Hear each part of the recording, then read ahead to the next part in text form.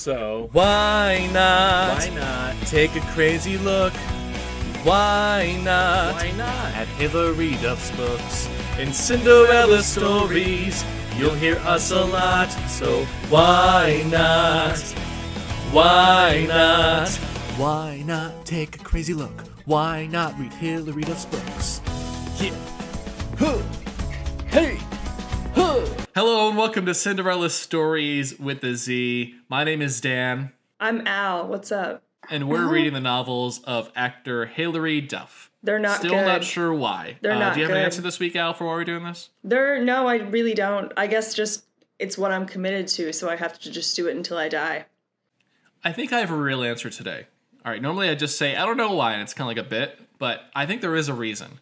I think I've had I feel a connection to Hilary Duff, and I can't explain it. And I hope that I rediscover why I'm drawn to Hilary Duff as a figure, as an actor, and apparently as a novelist, too. Damn, that's deep. That's really deep. It sounds deep. That's real deep. It's deeper than this book. I'm a deeper poser. truth, you could say. Whoa, a And greater Alyssa truth. Grande. Alyssa. Well, I'll talk about what that means later. We're starting with the 2010 New York Times bestseller from Simon & Schuster called Elixir. On this episode, we're talking about Chapter 3, but before we go on, we have our first guest today. This is Serena. Yes, welcome. Hey besties, what's up? So, you have not read any other chapter than Chapter 3, That's correct. I did not even read the back of the book before jumping into Chapter 3. Yes, that's commitment, and we appreciate that. Commit to the bit. We love it. Awesome. So I'm going to summarize Chapter 3. This will not talk about any of the things from the other chapters. And then after I summarize, I'm going to ask you, Serena, what do you think happens before this chapter? Okay. Then we can go into the more analysis. That does dive into some of those details and some of those relationships. All right? Okay. So in Chapter 3, here's what I have written down. So Clea is freaking out but needs to sleep. Why? Isn't really clear. She falls asleep and has a super cliche 1920s Chicago speakeasy where she's like this lounge singer. And she's married to this, I want to call him a gumbo. That's not a word to describe someone, but I'm going to go for it. What does that mean? And she's having an affair with the dude from the pictures that she took earlier in the story. So he's the piano player in this story. It's really weird. She says some weird classist shit about the housekeeper when she wakes up, and the housekeeper is like right about things, That part and she's was so superstitious. weird. Oh my god. We're gonna get to It's that. We so got to eat the weird. rich section for sure. Then she goes back to sleep, and she still like hates the dreams and can't get away from them. And so she like goes and plays board games with her hired friend Ben at the local diner. And then she comes back to dreaming and starts to like it. I guess the Stockholm Syndrome. I don't know exactly, but she craves the dreams, finds any excuse to dream, and finds herself lost in it where she is 4 different women consistently. And the guy from the pictures is in all of them. And he has very strong eyebrows. He is kind of a broken nose. And he has very deep, soulful eyes. And also a tattoo of an iris. Those are the only physical descriptions of this man. And a top hat. He has a top hat in the last part. You forgot the top hat. It's Abraham fucking Lincoln. I have theories. We'll grade that out when we get to fashion check. Just you wait. Anyway, that's what I got for Chapter 3 summary. Anything to add there, Al? Nothing other than the top hat. The top hat is important and you forgot about it, and an oversight. Serena, anything to add for that summary, or did I sum it up? I think that covers it. She meets with her friend, and then she meets with her other friend. Oh, and at the end she tells Raina about it. We'll talk about Raina's history there in a little bit. And then tells Ben for whatever reason. That's it. That's the chapter. I didn't even get to that part. I turned it off before then. It was too much. I was like, I need a breather. I don't think I probably could have guessed the end, though, so that's pretty cool. So that's what chapter is. Serena, do you have any burning questions about this book based on reading this chapter out of context? Yeah, so I was taking notes as I was reading, and by notes, I mean half-finished questions in my notes app on my phone. So the first one is cribbage board, ? what is cribbage? Yeah. Do we want to talk about that? What the fuck is cribbage? I wish I knew what cribbage was. I'm a big board games fan, but I have no clue. Okay. Wow. I was hoping y'all would. Okay, I didn't know if I was just ignorant right and didn't know what it was, or if this is I thought I was just stupid or something. Thing. Yeah. It's like wooden. It's a wood board, and there are pegs to go along this track, and there are cards involved. That doesn't sound fun. This sounds. No, this looks so boring. Yeah, so she plays cribbage with Ben. This looks like she sucks so much. Oh my god. Okay, other question. Who would play this? Who is Ben? Is that just her friend? I could write a novel about who Ben is. Oh, Al, you want to take this one? Ben is her hired himbo, except he's 20 and has a PhD. Okay, and that does not stand for pretty huge dick. It stands for it stands for the actual meaning of PhD. I mean, who has a PhD at 20? That's true. But I feel like a 20-year-old... He probably had a PhD when he was 18. Oh, yeah, but like a 20-year-old boy has definitely told me at some point when I was a 20-year-old whatever, yeah, I have a PhD, a pretty huge dick. So I feel like that could be the hidden meaning all along. Okay, because that's my headcanon now. Another question I had was, Ben is adjunct professor, ? How old is he? Because I didn't know if he was supposed to be like 17 or something. I had the same question, Serena. I wrote the same question in my copy of the book. Okay. Because that should not be possible. It should not. They clearly wrote an older character and de-aged him. Yeah. Because it's creepy to write a romance between a 17-year-old and anyone, honestly, I think a 20-year-old as well. It's weird, yeah. I think he was written older and they never fixed it. Never fixed it, for sure. Okay. Yikes. Okay. Because this did come out around this time of 50 Shades of Grey, I should add. Okay, so another thing I had written is, what year is this? Because I thought... Like, reading it, TiVo? I got extreme, like, 2006 to 2008 vibes. And then you said 2010, right? Yeah. That seems way too recent. This came out in 2010, but as a writer, sometimes it takes years. And I think there are a lot of traces to early 2000s culture in this. Very strong 2003 vibes from this. Because I know 2010 was, 11 years ago? That still feels way too recent for, like... just the vibe that the energy that this chapter that I read has. I agree. Okay. If we're just going through the half formulated questions in my phone, in my notes app, next question is she a celebrity child? Or is she just like... She's the 1%. So her dad, as you may have gathered, was this big, renowned heart surgeon like dude. Missing or something? Of Lobotech. Okay. Yeah. Okay, but so now we know what happened to him. He's the Scientology guy. And then the mom David Miscavige. That's who he is. That's who he is. That explains why he's missing. Yeah. He's David Miscavige's His wife is missing. Where is she? So the other thing I should add is the mom is a senator. That wasn't really spelled out in the chapter, was it? Okay, no, I don't think I mentioned that. It wasn't. And then... she is actually a hired professional photojournalist. Yeah. And has had this job going around the world since she was 15 years old. And that's when they hired Ben when he was 18 years old. Okay, wait, so we didn't actually cover this. She hired Ben to be her friend? Is that what happened? Yeah, basically. Okay, I mean, well, her parents did. The parents chose it. The parents bought did. her a boyfriend, basically. Okay, yeah, go off. Also, they kind of bought Raina, too. Yeah. Want to hear about Raina's backstory? Yeah, they own her family. This is a good recap for our listeners who may have forgotten the last two episodes. Yeah, I need this. I try to forget, too. Would you like to take this one out?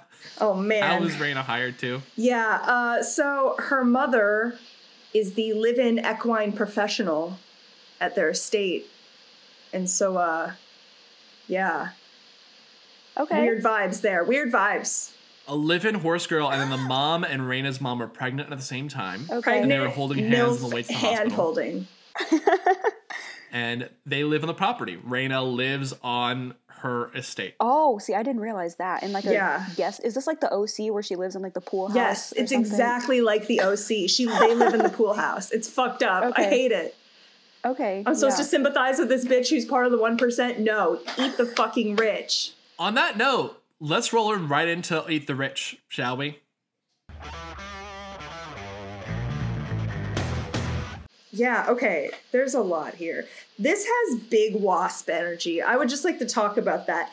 The housekeeper Piri and how they oh my god, the bad accent in the audiobook. Yeah, the question is horrible. The next it's so question offensive. I have is, who is Piri? So she's just like, is she like a Hungarian like woman that cleans the house? Explained very offhandedly that she's the housekeeper. Okay. That's all we learned in the previous chapter. Okay. Yeah, so I've got a segment here that really made me angry. Okay. The segment is oh shit. I lost it. I lost it too. I couldn't stand the whole here we go. Since Dad's death, I tried to spend a lot of time around Piri. It sounds absurd to say, but she seemed to be taking it harder than any of us.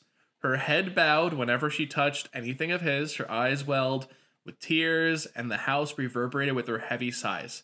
It made me angry sometimes, the way she was allowed to indulge in mourning when the rest of us had to move on. Most of the time I ignored it, though. I just kept busy and out of her way. I hate this bitch so much. And then it comes up later when Piri just is trying to help. She comes in with her old adage wisdom of superstitions, and she's right. She's so right. She's so right. And at the end, she's like leaving the house to go play cribbage with Ben. Lord. And she said, I saw Piri appear on the threshold, tossing a small cup of water out after me. That one's pretty good. So luck would flow like water in my direction. Oh my god, it's so offensive. It's horrible. Rip. Who treats their housekeeper like that? Like, this woman basically kind of raised you more than your own mother did, apparently. Yeah, Jesus. You hate her just because she misses your dad too. What a B word. And like, it's I guess a physical reminder of losing your dad, but like, regardless, what a piece of trash this protagonist is. She sucks so much. Oh my god. In the same breath, she said, oh, by the way, she replied madness to Piri's thing about water, which again, she's right. Said, Mom had offered to buy me a new car for my last birthday. Oh my god, this thing. Holy shit. But I wouldn't give up on my Ford Bronco. My Ford Bronco. Which I got from saving up my earnings until I could afford the ancient beauty. How much is she earning? Oh my god. Every shiny rental I drove, and like, bitch. I hate her so much. She's basically like, I'm not like other girls. I have a job only for fun. She's gonna write an article in a few years saying, I'm 22, I just bought a house, here's how I did boss. it. Period. Girl boss. Yeah, it's absurd. All of her money comes from her rich family, period. And okay, I will give her some credit here. Later in the chapter, she does like acknowledge nepotism for a second. It's really brief. Second. It's very brief. Any Eat the Rich sections for you, Serena? Any things popped out as absurdly rich? I kind of want to just parasite them, to be honest. Yeah, me too. Let's fucking go. About how like her dad funded all these studies. Oh my god, no! David Miscavige, Fountain of Youth. David Miscavige. Scientology. David Miscavige. Global Reach is just David Scientology. Miscavige. Daddy Miscavige. Whoa! Yes. Also, I just want to say, so one thing I skipped over was she explained what happened to her dad, which had never been explained in previous chapters. Just that his body was never found. All right. Yeah, and he went. I have a theory. He went to Brazil or something, right? And that's where she wants to go for the next job or whatever. Yes, whatever. Okay. Heart surgery stuff. And then she said a bunch of the narrator says really, really racist things about the favelas. Oh my god. Oh, that was horrible too. What the fuck is this book? Quote, had there been drama or violence? Sure, but that was a way of life in the favelas, the poorest parts of Rio. Jesus. But I have a theory, guys. I'm going to run it by you. I think the dad is alive. I think the dad is well. I think the dad went on a bender and is now living with a secret second family that he's had all this time. Whoa, that happened to me in real life. Yeah, my dad has a second family. It's pretty funny. I really don't care. I don't have a relationship with my father, so you can laugh. It's really funny, actually. We're in slack-jawed awe. Just a little known fact about me. Reveal. That's a hell of a reveal. So, seeing as how you have more personal experience than I do with this concept, what do you think of this theory? I think it could be true, but I think there's more obvious allusions to Scientology. Like, maybe there's something about the machines that measure how many ghosts are in your blood or whatever. Yeah. So do you think the second family is more into the fake religion he's really into? It's definitely like a cult vibe, right? So like his second family is like the head family of the cult and he's the leader. Global Reach. Global Reach. Yeah, it does sound like Scientology, doesn't it? Yeah. It's the same vibe. It's just a fancy MLM. God, I even wrote down Secret Second Family in my notes. Secret Second Family. Looking for any other sections about how rich they are. I marked those with green in my book. Oh, color coding. I just pick my favorite color every time. That I write in my notebook that says, "Don't disturb me when I'm listening to Hilary Duff." I think that's it for the Eat the Rich section. Cue the music. I'm ready to talk about fashion check. Oh, yeah. Only you would think that you could hide that powder blue, puffy-sleeved, it's kind of a peasant dress, but it might just be a baggy disaster of questionable fiber content that you wore to the spring dance. So what I'm going to do is I'm going to run down the different outfits described in this chapter and ask you simply to give your feedback on it and give it a grade, give it a rating. Okay. Fashion check, and then it's going to play the clip. Lizzie McGuire, you're an outfit repeater. Lizzie McGuire, you are an outfit repeater. Okay, so the first outfit described is on page 55 for those of you following along at home. Oh, yes, wait, hold on. Don't do that. Let me get caught up. It says, I stood by the piano in my fringe dress and iris charm necklace shimmying along with me. That's all the description we have for outfit. That's it. That's all you get. Any thoughts on this outfit? 10 out of 10 would wear. Yeah, sounds hot. That sounds great. I give it an A. That's great. The next outfit is later on. Eddie, the mob boss, Al Capone type guy. Motherfucking Eddie. Eddie, quote, cigar in his mouth, his suit strained over his gut. Again, hot, would wear, 10 out of 10. Yeah, exactly. I give that an A because it's got so much personality baked into it. You know exactly the kind of guy this is. This guy rules. Good for him. Yeah. All right. Then I'm so upset. Okay, this entire fucking chapter, I just want to know what the mystery man is wearing, and we never get a single description of what he's wearing at any point except apparently the top hat. I'm telling you, she's fucking Abraham Lincoln at the end of the chapter, and he's at the play where he gets shot. Wait, he got shot? I don't remember this. Abraham Lincoln? Oh. Yeah, dude, he got shot. That happened. Didn't you teach history? Sic Semper Tyrannis.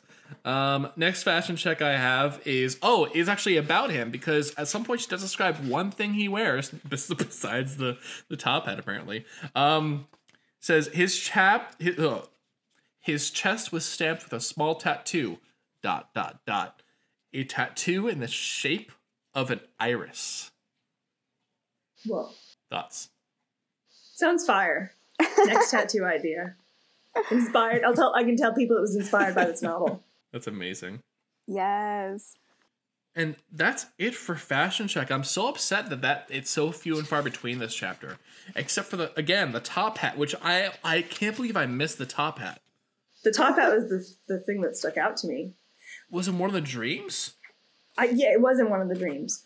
By the way, I feel like both of the dreams kind of have the same vibe as that one episode of Broad City where like Abby gets really drunk and she turns into Val the lounge singer. She's like singing in the basement of this club. And she's like sort of good, but not really. It's great. Oh my goodness. Same energy.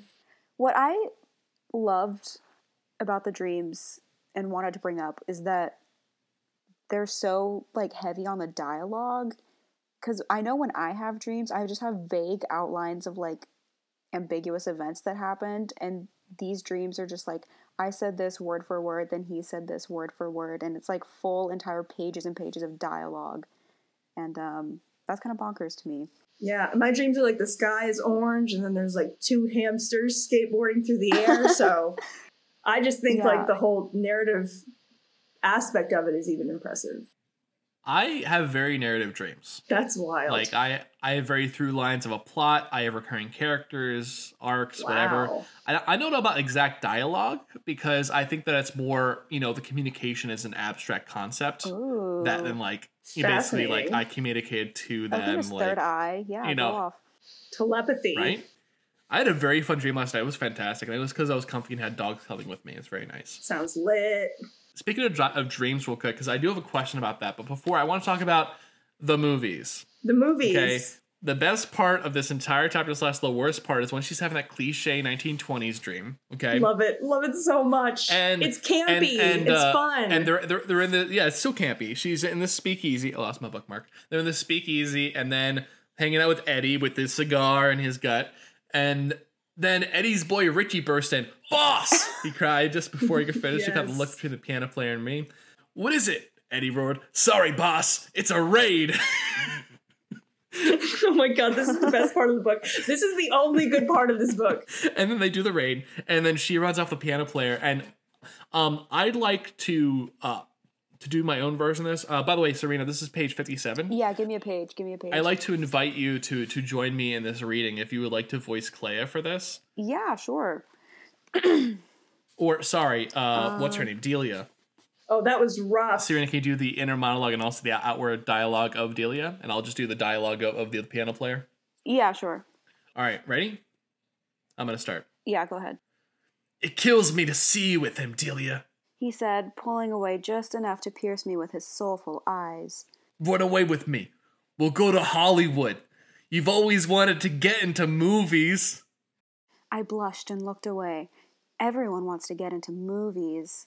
You're not everyone. You're talented. But it's more than that. People can't take their eyes off you when you perform. I perform in a bar the size of a closet. There's nowhere else to look. He gently lifted my chin so our eyes met. I wish you could see yourself the way I see you. You have no idea how special you are. You have everything you ever dreamed of. We both can. Wow. End.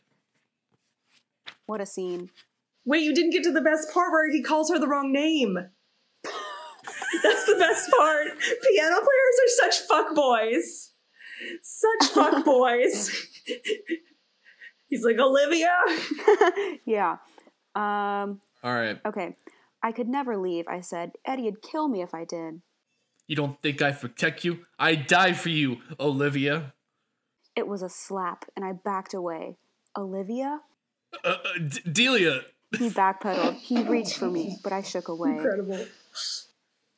Oh, that's so me. It's not the first time that's happened. What is she, your wife? My wife. It's not the first time. A shadow crossed the angles of his face before he answered. No, she's not. I told you what happened with her. It was just... His thick eyebrows furrowed as he tried to find the words, but he couldn't. It was a long time ago. I'm so sorry. Delia. Please, just look at me. Ooh. Incredible. Juicy drama. Oh, man. Juicy. Anyway, that is fun. I actually did want to read that out loud, so thank you, Fresh, for indulging me. Yes. Oh, yes. Fuckboy piano players, man. They're not worth it. Also, I drew because based on the description we have of this man, I don't know about you, but what do you imagine? Who do you imagine when you read about this mystery man? I picture a plume of smoke, and it sort of has like dark hair and dark eyebrows and like no other distinguishing features. Yeah, that's valid.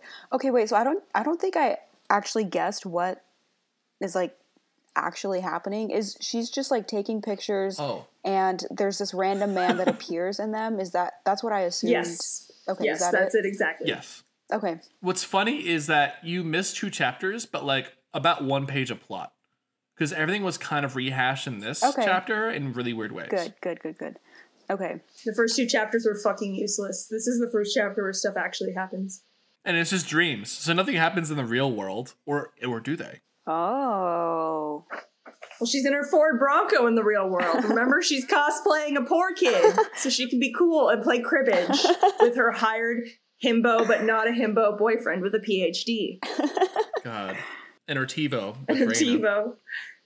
Alyssa Grande, great value brand, Ariana Grande. Oh, yeah, so I drew him, by the way. This is my drawing of him. Because all we get is the eyebrows, the eyes, and the nose. Like the glasses. That's all we have ever gotten described. It's just the glasses.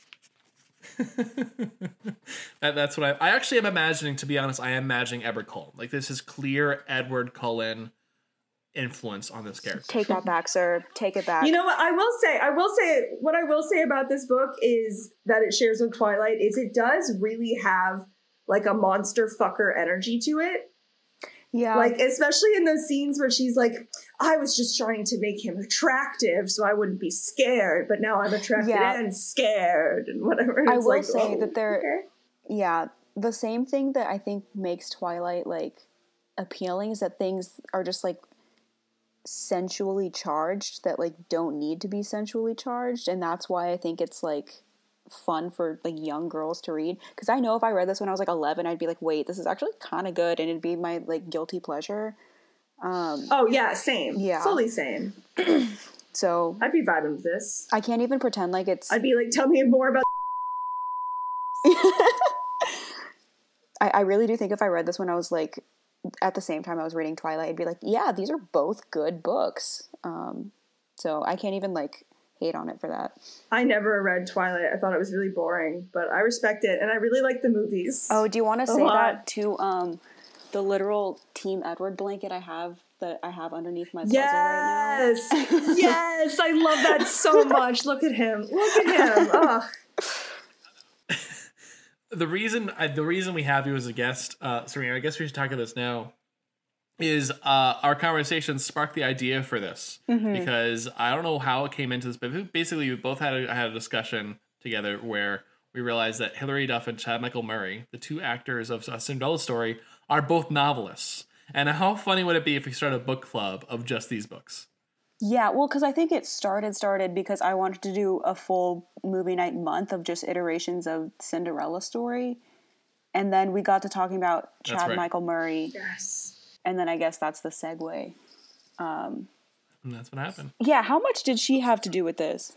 That's what we want to talk about. That's exactly what we're going to talk about, because I have 0%. None. Yeah.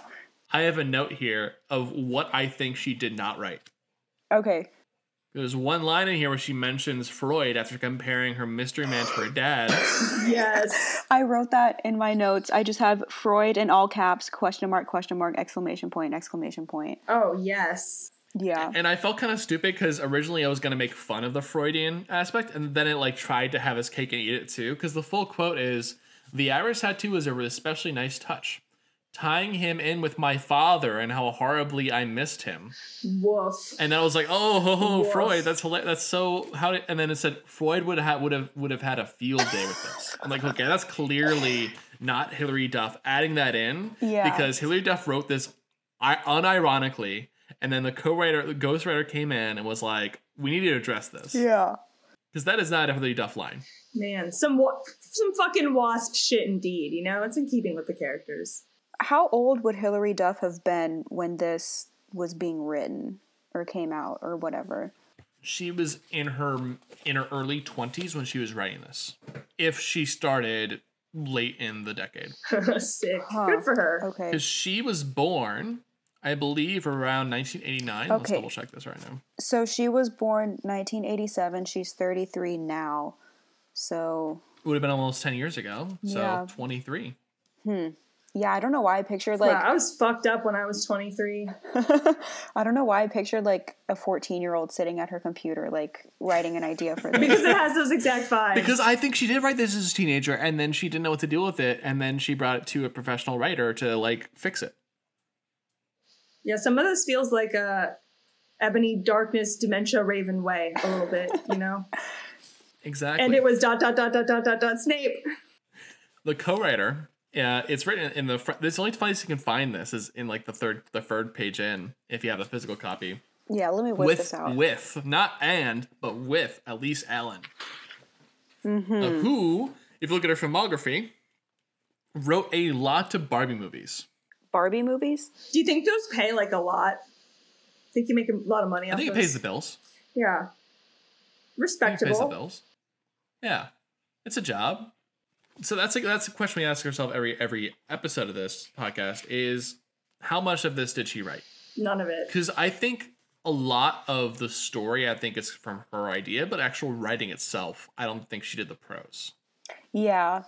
I feel like this was pitched as like, hey, let's do a YA novel. Let's have Hilary Duff's name attached. She can have some ideas, and then we'll just get someone else to write it. Like, I feel like I feel like she threw some keywords out there, and that's all she contributed. And then she was like, peace, you guys got this from here. See ya. I think it's time for lesbians. Oh, yeah. Our segment about lesbians. Here we go, lesbians. Here we go, lesbians. Come on. Let's go. Let's go, lesbians. I have some highlights here. So, Serena, just so you know, we think that Raina and Clea are in love with each other. But they repress it. Okay, wait, have they been heteronormativity? They've been friends for a long time? Their moms were pregnant together. Oh, that's right. You said that. Okay. So, since in utero, they've been besties. So I've highlighted every single moment in this that I interpreted as part of the gay subtext. Okay. And I like feedback on any thoughts on that. So, give me a page. No, I'm sorry. Before we get to that, I gotta talk about one thing here. Yeah. She's freaking out after she sees that she takes a photo of her closet and the man's in it. Yeah. Okay. So that's how it starts, right? She's freaking out at her and then she's like, I need to calm down, right? I'm gonna put on something innocuous to help me fall asleep. I'm putting on the Food Network. Okay, that's insane. Triple D, Diners, Dragons, and Dives with my boy Guy Fieri. I don't know how you can watch Food Network and not become hungry. I don't know how you can feel sleepy watching Food Network. I feel alive, I feel hungry, and I feel ready to go. I'm yelling at Chopped like it's a fucking football game. I'm like screaming at the TV. Like, no, you idiot. Don't make an ice cream on this show. You know that never goes well. Never. I'm always yelling that fondant sucks and no one should ever have it on their cakes. It's disgusting, yeah. Just get good with buttercream, bitch. I got so angry reading this. I got so angry reading that she fell asleep to Food Network because I don't know how any human being can do that. And she does mention when she wakes up, I'm hungry. I have no idea why. Bitch, it's because you watch Food Network before falling asleep. Man, my ass would be like sleepwalking to the fridge and just go. Yeah, that's why Peri's freaking out. No, I was once on a plane. Okay, this is a long plane flight. I believe it was either LA to Hawaii or Dallas to Hawaii. Probably Phoenix to Hawaii. Anyway, so they have like the movies they show, right? So they showed 2 movies and they showed a bunch of TV shows. And they put on Food Network towards the end of this flight, which I think is the cruelest thing. Because it's not like I can really order food or make anything there. I have to watch delicious food on the screen while I digest my little charcuterie little platter of cheese and crackers and little meats and my little box of Pringles that I bought. And just suffer while I wait for the next hour until I can buy food. It's evil. Lovely. Rip. Yeah. Those Lunchables. You know what? I still buy and eat Lunchables. Charcuterie. It's the adult Lunchables. Charcuterie boards. Yeah, I wrote Food Network. Perfect. I said, no, it's not. Bitch, you get hungry. Plain story. I don't really want to go into the gay subtext, to be honest, because I think it was a little bit too few and far between. Like, she watched TiVo with her. She laughs with her. It was so brief. Yeah, I didn't even write anything down. Raina kind of just, like, jokes about her getting with Ben and is like, oh, no, okay, I want to talk about this part. She's like, who is he, and why haven't you told me about him? Like, I was getting major, like, I'm in love with you vibes there. She gasped and smacked my arm. Oh my god. You loser, she said at the end of her little thing, explaining that it's Ben. Incredible. And then she, like, calls her a liar. And then she's like, you need a boyfriend. He's like, I don't need a boyfriend. She raised an eyebrow. I think that was her waiting for her to realize that maybe you should have a girlfriend. Maybe. Oh. Am I wrong? I don't think you're wrong. I think you're extremely right. And you should say it. So yeah. Let's talk about the rest of the book. Do we have to? I don't know. I love talking to both of you, but I don't like talking about this chapter. This chapter's pretty. No, I mean, I really like the cheesy 1920s flashbacks. I'm sorry. I dig them. They're so campy and fun. We didn't get into the other dreams. I'm so sorry. I am fucking up here. So there's Delia, who is the 1920s Chicago. There's Abraham Annaline. Lincoln and Annaline. Yeah. Fuck off. There's Olivia in Renaissance Italy, trying to perfect watercolor technique by painting the man I loved and his best friend Giovanni. Yes. They clearly love each other, right? I wrote gay. Absolutely. And there's Catherine in rural England racing bareback throughout the countryside. Gay. Gay, exactly. And other nights, Annaline. Annaline. How's it in the book? Annaline swept me onto France's finest 19th century stages. Or Delia whisked me to Prohibition era Chicago. Those are the 4 women she's been. Those are her past lives. It rules. Okay. What are some other past lives she had? I guess is the prompt I have for you guys. Oh my God. What other dreams did you want to see? 80s girl boss snorting cocaine in the office and like trading stocks and shit. And has a heart attack while having an affair in the office on coke. Yes. When the stock market is crashing. Yeah, totally. Yes. That's excellent.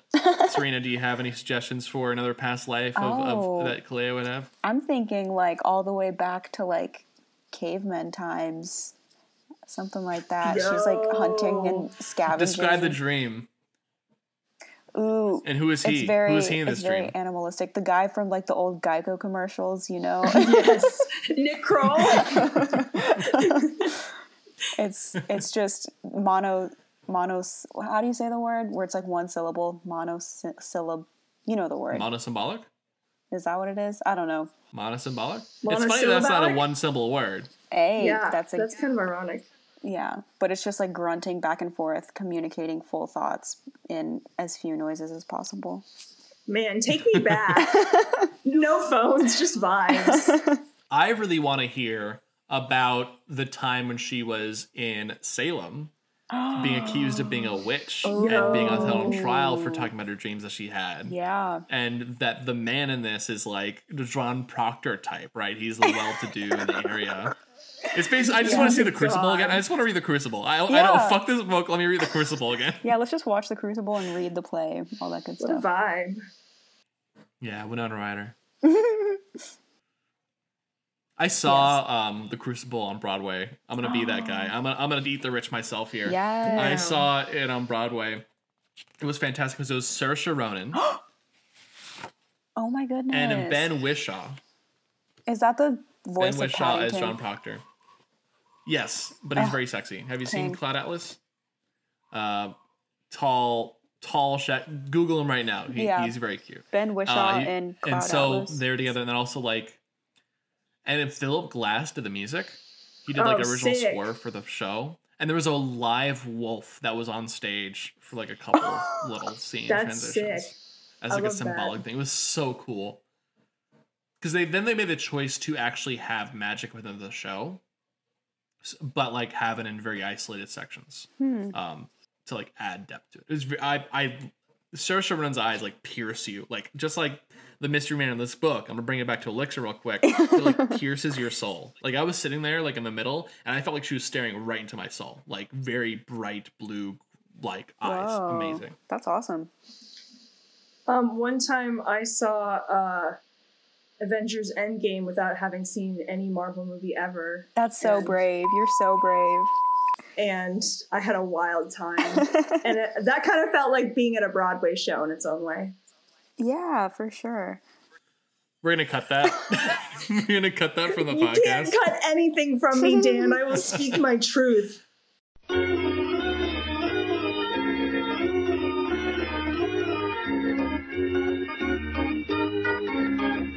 What do we think happens to the rest of the book?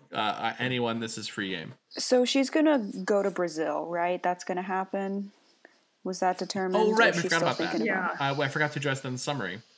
Oh, God, the horrible racist part. Yeah, because she's invited to Brazil for this assignment while she's playing board games with Ben.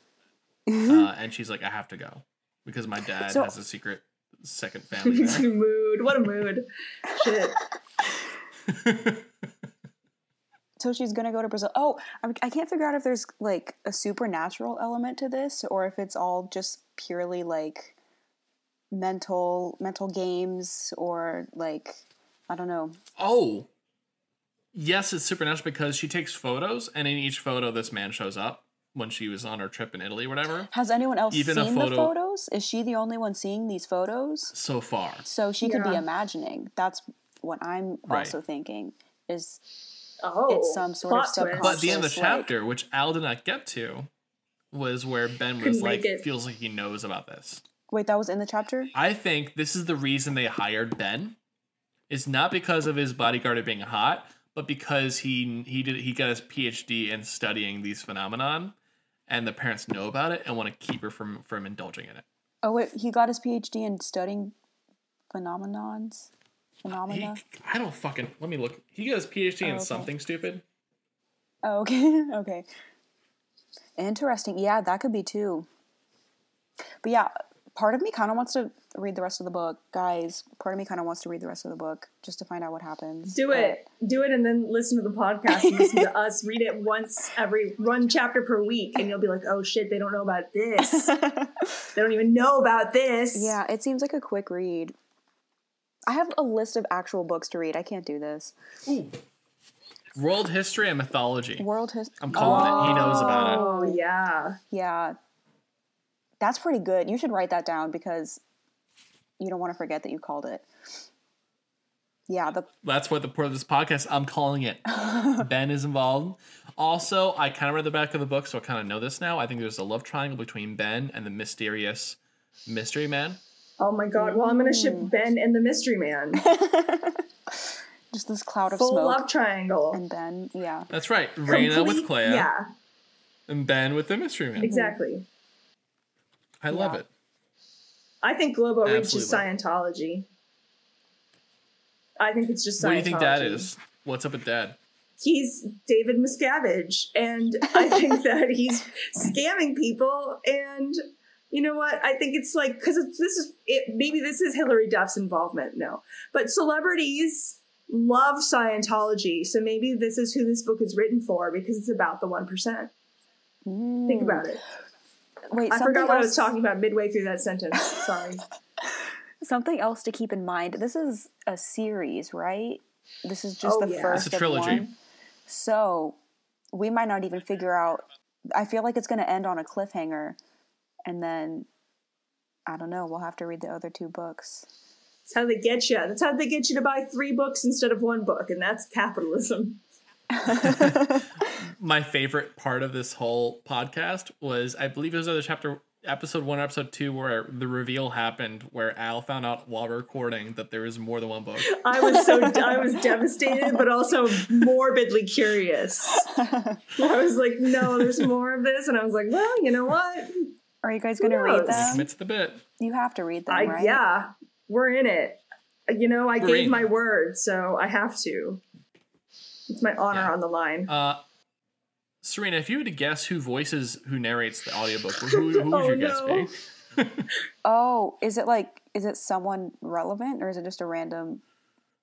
It's a random prolific audiobook reader, and it's not Hilary Duff, which is why I bought the audiobook, and I was so disappointed. Except our queen, Julia Wayland, does a fantastic job, but you know, it's just very jarring that she's not Hilary Duff. Man. It's fucked up. It is weird. It's fucked up, I'll say it. Yeah. It is fucked up. I have 2 more segments in mind before my brain completely fries. Let's just go through it. Mine's been scrambled eggs this whole time. Already really scrambled. I don't know why. I think we're allergic to something in this house. I keep forgetting what we're talking about. So, first things first, think about your book you want to recommend a little bit, Serena. But I want to talk about our correction to Hilary Duff, right? Or to Hilary Duff, right? So, what I'm going to ask you as our guest is, what is your connection to Hilary Duff? What comes to mind first when we think about Hilary Duff? Just general, your connections, pop culture wise, childhood wise, nostalgia wise. Yeah, so I feel like the obvious answers are Lizzie McGuire and the Lizzie McGuire movie. Yes. Those are the correct answers. Good. Yeah, those are the correct answers. Yeah. I love the Lizzie McGuire movie. That shit rips. It's so good. So you're a fan of Hilary Duff. You're a fan of her acting and her.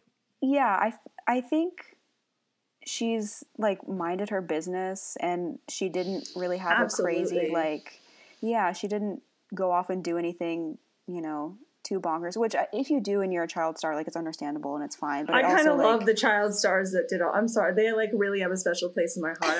I'm just like, They go went the off. fuck off, Queen. They went off. Shave your fucking head. I might too. Yes, like. Yeah, and she had a lot of beef with Lindsay Lohan, which is interesting. Oh. We'll get into that later episode. Interesting. But Lindsay Lohan's boyfriend in Freaky Friday, you know who that actor is? Wait, Chad Michael Murray. Chad Michael Murray. King. Chad Michael Murray, who then was Hilary Duff's boyfriend in A Cinderella Story. So right. Damn. You're so right. Ooh. There is some beef between Hilary Duff and Lindsay Lohan in 2003, I didn't realize 2004. that. Dang. I don't know what. Okay, so Chad Michael Murray. If someone asked me to conjure an image of him in my mind's eye, I would not be able to do it. And every time I say that, someone shows me his picture, and I'm like, this is the most generic white man I've ever seen, and like, I'm a white person, but I still just like forget what he looks like. Yeah. And you could show me any picture of any white man and I'd be like, that's Chad Michael Murray, right? He's definitely an What is amalgamation. his distinguishing feature? Yeah, he's an amalgamation What of does he every do? white man that has ever existed. It's so funny you say this because he's in the movie Fruitvale Station, which is a very good movie. And I remember I saw it with my family, and afterwards we saw the credits, and we're like, Chad Michael Murray was in this? He was on the screen. He played the policeman who did the horrible thing at ACAB. And then he you don't recognize him because again he's an amalgamation, whatever you say that word, of white men. Yeah, which I am one. So I vibe. I don't know. Little me though, thought he was so cute in A Cinderella Story. Yeah, he's very bashful. Yeah, now I think he's cuter in Freaky Friday because he has his like greasy hair and he's like all rock and roll dude. But that's right. Yeah, we no. What is again? Cinderella Story. Michael Murray in the streets. Freaky Friday. Chad Michael Murray in the sheets. Nice. Respectable. Respectable. I'm gonna Google to make sure he's not underage before you put in that.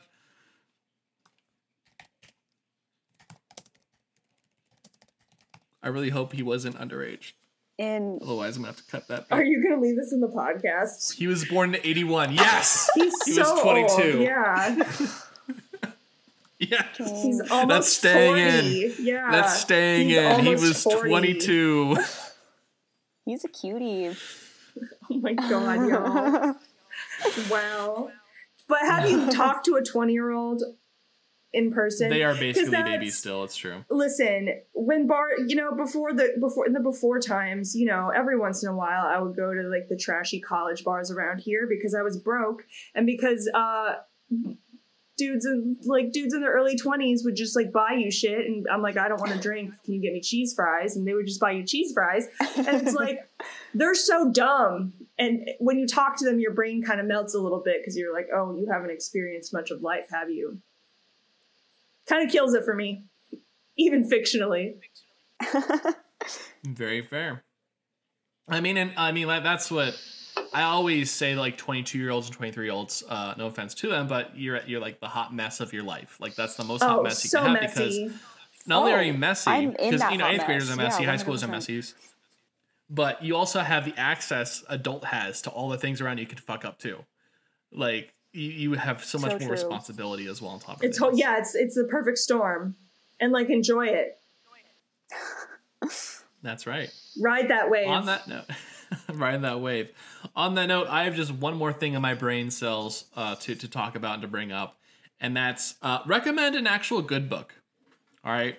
So, Serena, what is a good book in your mind? One that you recommend that our listeners read instead of Elixir by Hilary Duff, the 2010 Simon & Schuster New York Times bestseller? So the first one that popped into my mind, because I read it somewhat recently, Lust for Life by Irving Stone. It's like about Vincent van Gogh. It's like the novelization, like it's one of those like the novelization / like biography of his life. And it was pretty cool. So if you're into that kind of stuff, I recommend. Also, again, first thing that popped into my mind because I read it pretty recently. So there's that. Nice. Well, it's a book and it's not this book, which is all I ask for our guests to share. That's true. Excellent. Lust for Life? By Irving Stone. Lust for Life. That's like the song, right? Sure. The Royal Caribbean Cruises commercial theme song. Oh, I don't know. It might be. Or Carnival. Lust for Life. I don't know. Yeah, go off. That's all I got. Next episode we'll be talking about chapter 4. And how Globo reaches Scientology. Yes, and how Ben was hired to be her boyfriend because he knows about the past life supernatural bullshit. And how one of her past lives is fucking Abraham Lincoln. That's right, with the top hat. With the top hat. Last chance, anything you want to plug, anyone? If anyone out there is willing to give me a lobotomy, hit me up. You can email the podcast at Cinderella Stories with a Z at gmail.com. It's in the show notes along with our Twitter, which is at Cindy Stories, again with a Z, where we just do a lot of more shit we do on this podcast.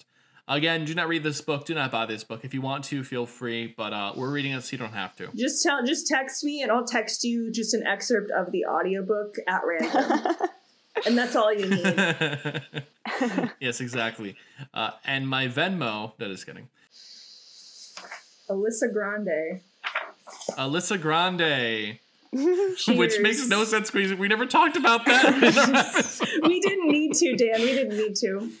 Just really quickly, I'm going to edit this in. By the way, Alyssa Grande is the fake name that the Clea character gives herself. It's because her nepotism gets her all these jobs, but she wants to get jobs in her own right based on her work. So she creates this fake name, Alyssa Grande, which means deeper truth or greater truth. That's what it stands for. And there's also Grande, a great big, value Alyssa brand, Truth. Ariana Grande. Exactly. This came out in 2010, so maybe she was watching a lot of her on the TV. She was watching a lot of Victorious. I wouldn't put it past her. Yeah, but, good for her. Yeah, I didn't think about that. I think she did know about Ariana Grande and made its way into this. Thank God. Here's my plug. Listen to Ariana Grande's all her discography, to be honest. Yeah. But I think Sweetener is her best work. Nice. But feel free to listen to literally anything by Ariana Grande. I highly recommend it. Thank You Next is the best song ever made. Strong words. Sorry. Thank You Next is the best album. Sweetener is also good. All right, that's all I have to say. Let's actually end this episode. Cue the music, which we don't have. Whoops.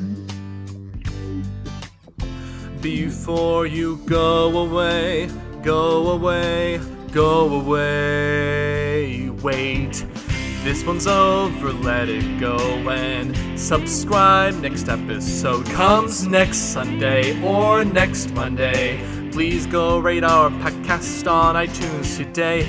Don't log off, please just go and please follow our Twitter till next Sunday or next Monday. Haven't you told a friend? Check us out today. Okay.